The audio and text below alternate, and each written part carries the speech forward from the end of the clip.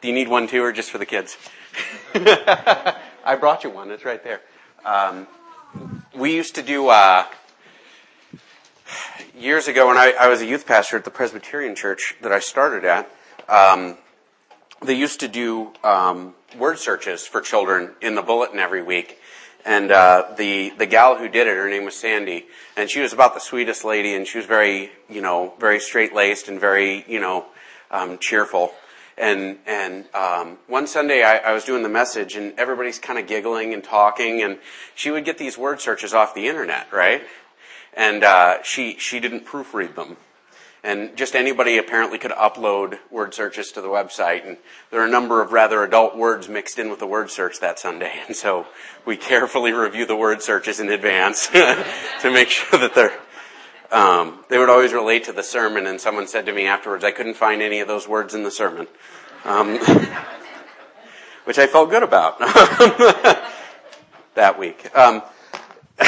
We're going to continue talking about Christmas this week. We're working through our series, and my slides don't work now. We're going to continue talking about Christmas. Our theme for this series, we've been talking about how to throw the perfect Christmas party, and I figure the perfect Christmas party was probably the first one when God invented the thing, and everybody else just been trying to match it, right? So we're going to be looking at the various things that went on, and we're going to be looking at what we can pick up out of this, right? What is God telling us out of this process? And this week we're going to be looking at family. How many of y'all have family visiting during Christmas? How many of y'all are happy about it?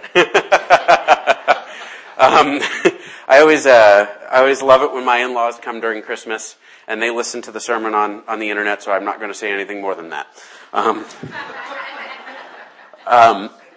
And actually, as we look at the birth narrative, right, what we're going to find is that the role of family is enormous. And it starts with, some of y'all maybe have read Matthew, and there's one of those exciting genealogies right at the front end of Matthew. You know what I'm talking about? And so was the father of so and so and so and so. And that's there. And then it's actually in Luke again, in Luke chapter 3. And we're going to talk about that a little bit. So, get ready for dozing off. I'll do my best with it though. The genealogies are not exciting. But actually it's oftentimes because it takes a little work to understand them. And we're going to talk about, Mary. We're going to talk about Elizabeth a little bit today, right? And specifically, we're going to look quite a bit at the birth announcement. We just announced Jessica, my wife, is pregnant, right? And we announced that, how many weeks ago is it now? 3? And I had a lot of time to plan how we were going to announce it, so I worked it into the slides on a Sunday morning. And I almost got to the next slide before anybody caught it, I think. It was one of those great moments. I knew a guy, the first baby we announced on Facebook, just posted the test and got a lot of reaction out of that.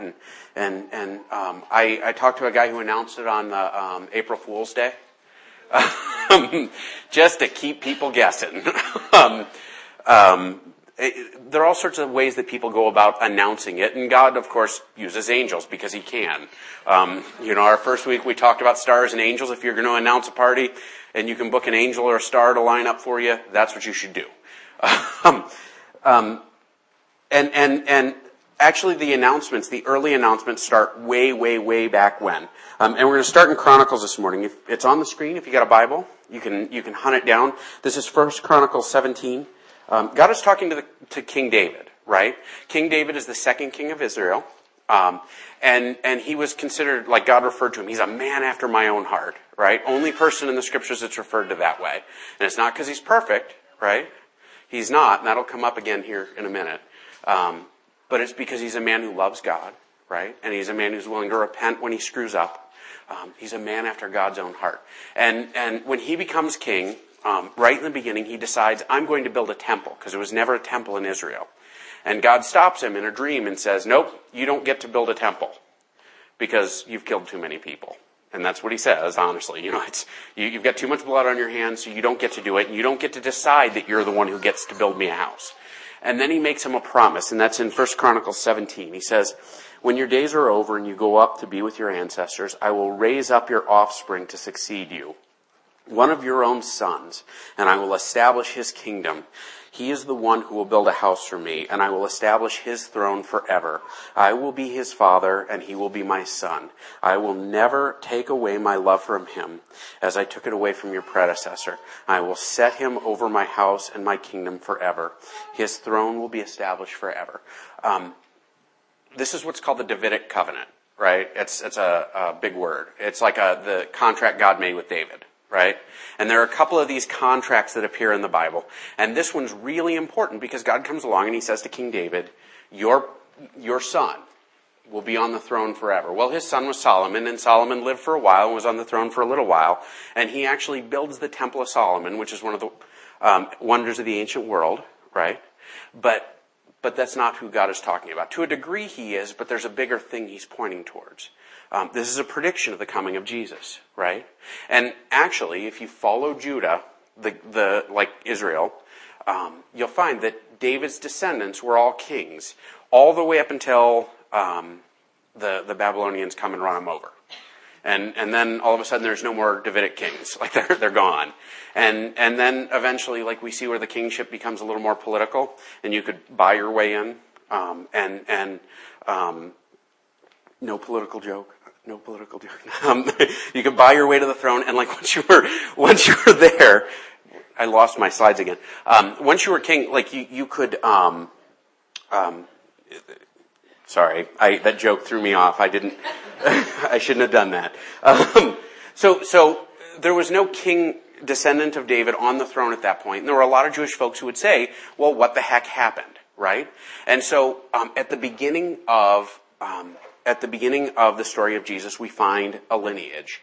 And this lineage establishes sort of a family line, right? Like a family, pedigree almost. Some of y'all maybe have horses that have pedigrees or dogs that have pedigrees. This is Jesus' pedigree. And it lines him, in Matthew, it lines him all the way back to Abraham. And it detours to make sure that David's on the way, right? Why? Well, because God promises this. God says, you know what? I'm going to make sure that one of your descendants is king. And along comes Jesus, and he's the King of Kings, right? And he's on the throne forever, meaning that he literally takes on the role of God's representative to the world for eternity. And so we find that there's this early promise that's kept in the family. Everybody with me? Everybody awake? All right. So we have this line of that goes from Abraham in Matthew, and then actually in Luke it starts at Adam. The reason that we have Abraham in Matthew is because God promises Abraham, through your descendant, in singular, through your descendant, the whole world will be blessed. So God promises Abraham early on, your descendant is going to be a big deal, right? And he's talking about Jesus. With Adam, we find where God promises Adam that your descendant will crush the serpent's head, right? And he's talking about Jesus. And so in Luke and in Matthew, they establish this as a pedigree. Now, this is important for a bunch of reasons. First off, the Bible, like as much as we read it for enlightenment, right? And to grow us spiritually, there's a part where these guys are making a case. They're arguing for who Jesus is. And in arguing for who Jesus is, they start by saying, look, he's the fulfillment of a promise. This is who his family was. They didn't just pull him out of the air. He isn't just, some made-up guy. He is this historic figure. This is who his family was. It's a big deal. The other thing that goes along with this promise made to David. Now, if you look in the book of Psalms, there's a psalm that they would sing during coronations. So if I was going to make Daniel king, and we were to bring him up here on his throne, and we would put, the crown of Israel on his head, and as we were doing that, there was a song that we would sing. And part of the song is this line, today you're my son, you're adopted by me, and I will be your God and you will be my son, kind of thing. And it's this line that was a part of it, and it's a reference back to this promise that God makes, right? Which is all pointing forward to Jesus. Just to kind of connect that together. These genealogies are important for a couple of other reasons. I'm going to touch on this. There are foreigners in them. Foreigners, right? Like these people that aren't Jewish. This is a little unusual, not that unusual for ancient practice, but like Luke includes a bunch of them. Why does he do that? Well, for a very good reason. The gospel, the story of Jesus, is for everyone. It's for people who were Jewish, people who were insiders, and people who weren't insiders, right? This was for everyone.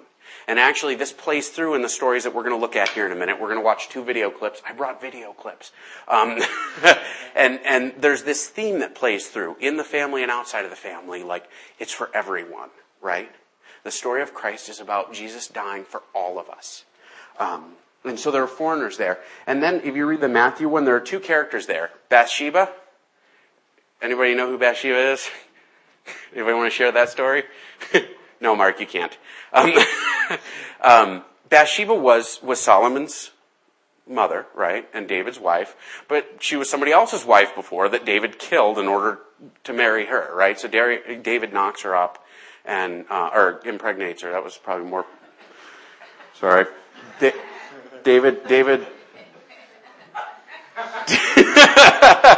David spends some quality time with Bathsheba, and then she's suddenly pregnant, and David says, well, I gotta cover this up, and he of course, does the sensible thing and has her husband killed, and well, whatever, people do crazy things, and actually it kind of wrecks him, right? Like if you read the book of Samuel, like it kind of wrecks him from there on out. But Bathsheba, is she a role model? Well, in today's pop culture, maybe, right? But like not by biblical standards, right? This isn't somebody we look to and are like, she was pure and holy and great. The other one that appears in that genealogy, I'm not reading it to you, I'm sorry. If you really want to, I can. Is Rahab. Anybody know where Rahab turns up? Battle of Jericho, right? We flash all the way back to the Exodus. And Rahab was a professional woman of sorts, a very old professional woman who helps out some spies and then is incorporated into the nation. But she was a prostitute, right? Like that's what she was. And she's in the genealogy. Well, that's sort of funny, ain't it? Those are in Matthew's genealogy. Well, what's Matthew doing here? Well, what Matthew's doing here is he's demonstrating, again, for everyone, right? Jesus is a person who has a genealogy. He's got family that isn't always perfect. We'll talk about it again in a minute here, but there's in Catholic circles there's this effort to make Mary into sort of perfect, you know?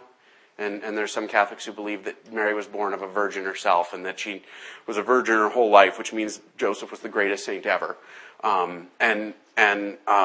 It's just not accurate. She was a person, right? She was a person the same way any of us are. And what this genealogy is telling us is, this is for everyone. Christ isn't this set-aside thing. Christ is for all of us. Christmas, we celebrate it. It's because God is opening. Can you hit my slides again? I talked too long, I think, without changing. I have a couple of video clips we're going to watch. This first one is the announcement that is made to Zechariah. Zechariah is the husband of Elizabeth, right? And Elizabeth is Mary's cousin. And they have a child named John the Baptist. John the Baptist was a huge, huge figure. He was like a rock star in the ancient world. The Jews really respected this guy. And so Zechariah gets the first announcement. You are going to have a son. And we're going to watch that. When this takes place, he's going into the temple. He's a priest, right? And once a year, as a priest, he was allowed to go into the temple and make the offering. And so that's what he's doing. So part of this is in Hebrew. You shouldn't understand that part. You might, but you shouldn't. And there's no subtitles for it. There's a lot of it that's in English. And we're going to watch it, and then we're going to watch the announcement to Mary, right? And we're going to talk about him after that. Everybody with me? Let's hope this works right. 1 half shekel. 1 more second, guys. 1 shekel.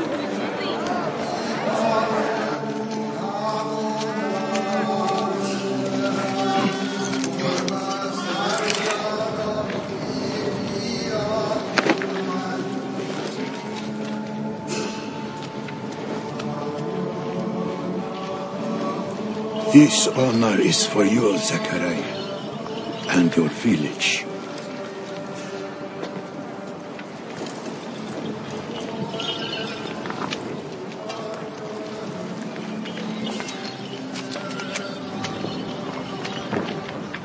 Shifti babet ad Hashem.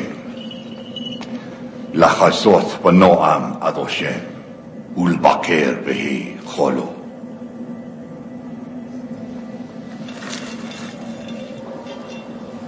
אחת שאלתי מאת עד השם, שבתי בבית עד השם. אחת שאלתי מאת עד השם, לחזות בנועם עד השם ולבקר בהיכלו.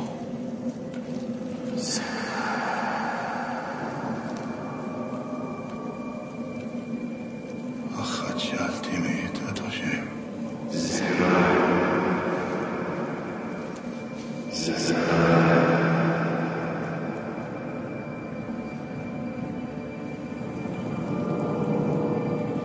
Your wife will bear you a son. You will call him John. My life is too old to bear a child. And he will be the prophet of the Most High, for he will make ready a people prepared for the Lord. I am an old man. You will be struck down and not be able to speak, because you believest not my words.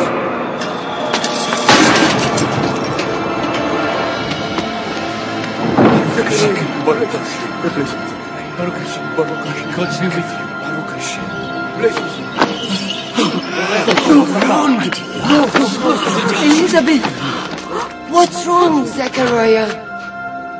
He has seen a vision from God.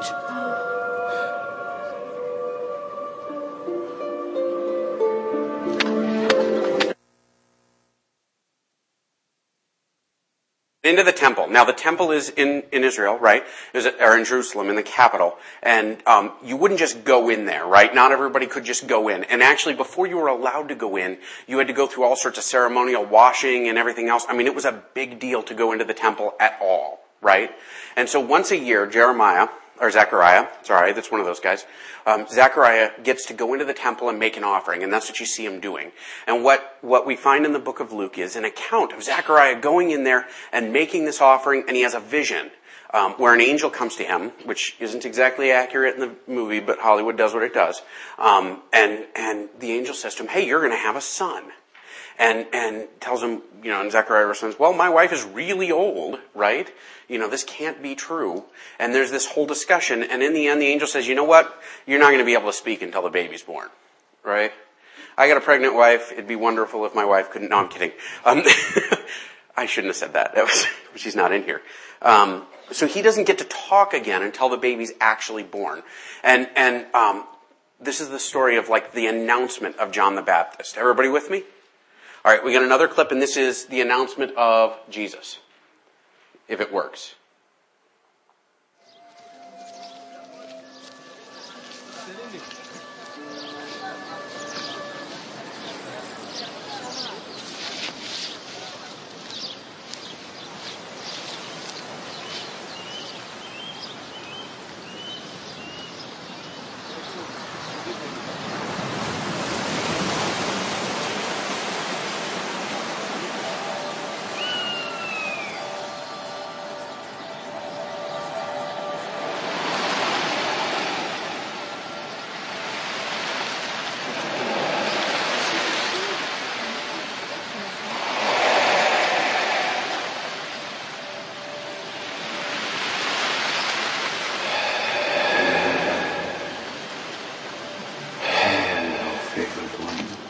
The Lord is with you. Do not be afraid, Mary, for you have found favor with God. Come, you will conceive in your womb and give birth to a son, and you will call his name Jesus. How can this be, since I've been with no man? The Holy Spirit will come upon you, and the power from the Most High will overshadow you.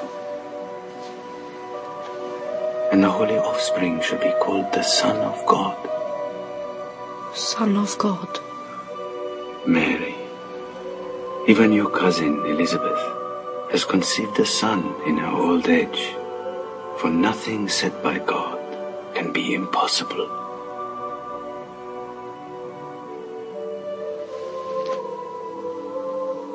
Let it be done to me, according to your word.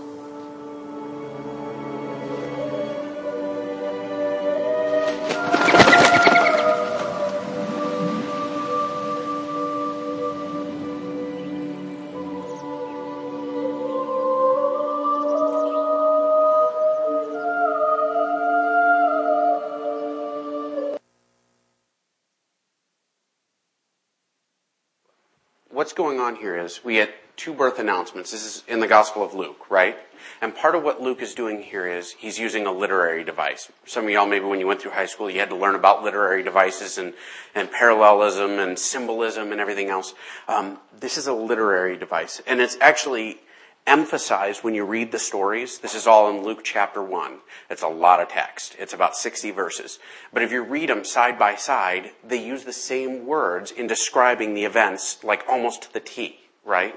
To the point where it's intentional. It's obviously intentional. Both Zechariah and Mary were described as troubled. And the angel said to them, "Do not be afraid." It happens in both accounts. "Will bear you a son" is occurred in both, right?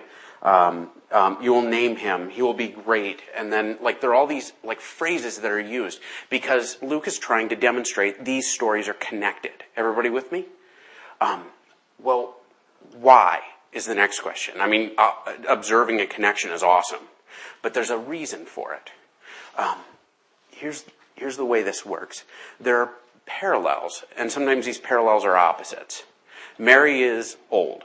Right? In the video, she looks to be about 35. But in the text, it's clear that she's old. I mean, old. And well past the point of having children. For a woman in Jewish culture to not have children was considered to be the most disgraceful thing that you could do. Right? For a woman to not have children, it means that no one's going to take care of you when you get older. Right? It meant that you didn't have anyone to carry on your family name. It meant that, honestly, people looked down on you because of it. And it got to the point that many Jewish rabbis taught that not having children was a sign that God didn't like you. God was punishing you by not letting you have children. And it's a big deal. She's an old woman. She's disgraced. She's without child. Mary, on the other hand, is a young virgin, right? And she's betrothed. Is how Luke describes it, which means she's getting ready to get married. She probably had an arranged marriage, to be fair. Betrothed indicates, and at the age of 13 or 14, they would have shifted her from young person to betrothed and going to get married soon, right? For Mary, she's, young, of pure, presentation, right? She's honored in a way because she's betrothed and getting ready to get married. These are opposites, right? Now, why would he do that? First off, it happened. But what's the point? Part of the point here is to compare the old system and the new system, right? In the old system, the old Jewish faith, folks grew close to God through works. When you sinned, you killed an animal, so the animal took punishment for you, right? People were close to God not because, they had faith, or not because they, were saved by grace, but because of the law. And it didn't work. One of the recurring themes in the scriptures is the law, earning your way to heaven, doesn't work. That it will never work. Mary, on the other hand, is this new way, right? And she's honored and she's pure. And so we have this parallel. Everybody with me? It keeps going. One is promised a son, and the other is also promised a son. John the Baptist comes along. John the Baptist's job is to make way for the Lord, right? He shows up like a herald. You ever watch those videos where the king marches through town and he's got guys with trumpets in front of him announcing? That's John the Baptist. John the Baptist goes out and preaches and says, "Hey, the Messiah is coming. God's chosen person is coming." And he's pointing toward Jesus coming. Well, one of the things that we discovered when we read the scriptures is the old system, the Jewish faith, points forward to the Christian faith. They would sacrifice lambs for forgiveness. Jesus was the lamb who was sacrificed for our forgiveness. That's one example. There are literally thousands of examples where the old system points to the new system. And in Elizabeth, who represents the old system, her son points towards Jesus, the new system. Everybody with me? Other parallels here. Both have angelic encounters. Where does Zechariah encounter the angel? The temple, right? In the holiest place in the whole stinking world, an angel shows up. Mary, however, ain't. She's actually probably in Nazareth, right? Nazareth is a little smaller than Big Sandy. Think Loma, right? It was actually so small that for a long time archaeology argued whether or not it existed. And then they found 3 houses and they're like, oh yeah, this is it. It was tiny, tiny. We talked the first week about the announcement, right? Where the glory of the Lord came to the shepherds. And it was out in a field. Luke is pointing out, look, it used to be this way where you went to the temple to hear God. Now, God's going to come to you out in the fields. The old system, we worked and went to this central location to worship. Now we worship God in our hearts and where we're at. These accounts, they all point toward Christ. The other little element here, right, is there's sort of a Jewish-Gentile off-play. Because you have Zechariah in the worship system, and you have Mary, who they don't even bother to give her lineage. Like, we don't know who Mary's parents were, we don't know who her grandparents were, we don't know anything about Mary, right? It doesn't tell us. Why? Because it wasn't that important. The other thing is, because it's emphasizing this Gentile element. People who weren't okay before are now acceptable in the eyes of Christ. Or through Christ in the eyes of God. The whole family element of the scriptures as it relates to this is the story of God opening the doors of heaven and saying everybody can come now. And here's how, and he gives us Jesus. The story of Mary and the story of Elizabeth, her cousin, are the story of God preparing a new way. As we talk about family, as it relates to this, we're all family in Christ in the end. There's no longer Jew nor Gentile, slave nor free, rich or poor, right? No one's important, no one's unimportant. We're all family in Christ. And that's as big a blessing as we can get. Is there some practical into this? Well, for starters, it's a reminder. All of these little elements, they're about Jesus. The whole of the scriptures, all of the Bible is about Jesus. And as we celebrate Christmas, we're celebrating Jesus. We're celebrating God swinging open the doors of heaven. So first of all, as you're doing your Christmas stuff, right? Christmas shopping, everybody done yet? I know I told you to say it, but we're doing this not because of the buying and not because of the eggnog and not because of all the trappings. We do all of this because of Jesus. Because everything points forward to Jesus, and as we practice, everything points back to him. And it needs to be remembered. The second element of this is Mary is honored, but we don't know much about her, right? She's not rich. They don't tell us who her family was, so it probably wasn't a really important family. There's not really much we're told, except we're told that God picks her. She's picked to do something amazing. Not because she's awesome, not because she's perfect, not because she's, without sin or anything like that, but because God picked her. And all of us in Christ are chosen to bring glory to him, right? Her response when she's chosen, whatever you want, God, right? I'll serve you the way you want me to serve you. I'll do what you want me to do. And this isn't a small thing to take on, mind you. In that culture, a pregnant, unmarried woman could be executed.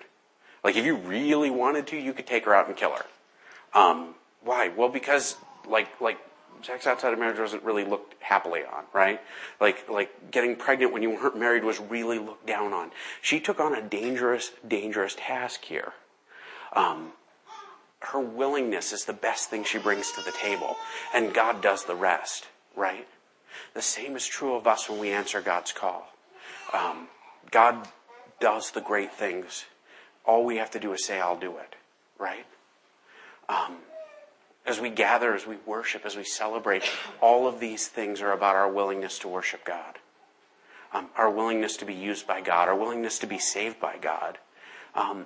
As we go out, I'm going to call Larry up to kind of finish up our last song. But as you head out, I have Christmas ornaments hanging from the tree.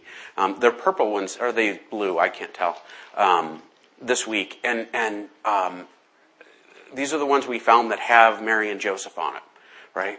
Because as we celebrate Christmas, it's important that we stop and remember this family element, that God lined up every family that ever lived in a way that prepared for the coming of Jesus. And as you go home and you celebrate your Christmas holiday, just hang my little ornament on your tree. Anyone can grab one. We probably have more than enough for everybody at this point. Hang it up and remember. God lines up families. God works his greatest miracle in history through family. And we're going to sing one last song. And then I'll do our blessing and we'll head home.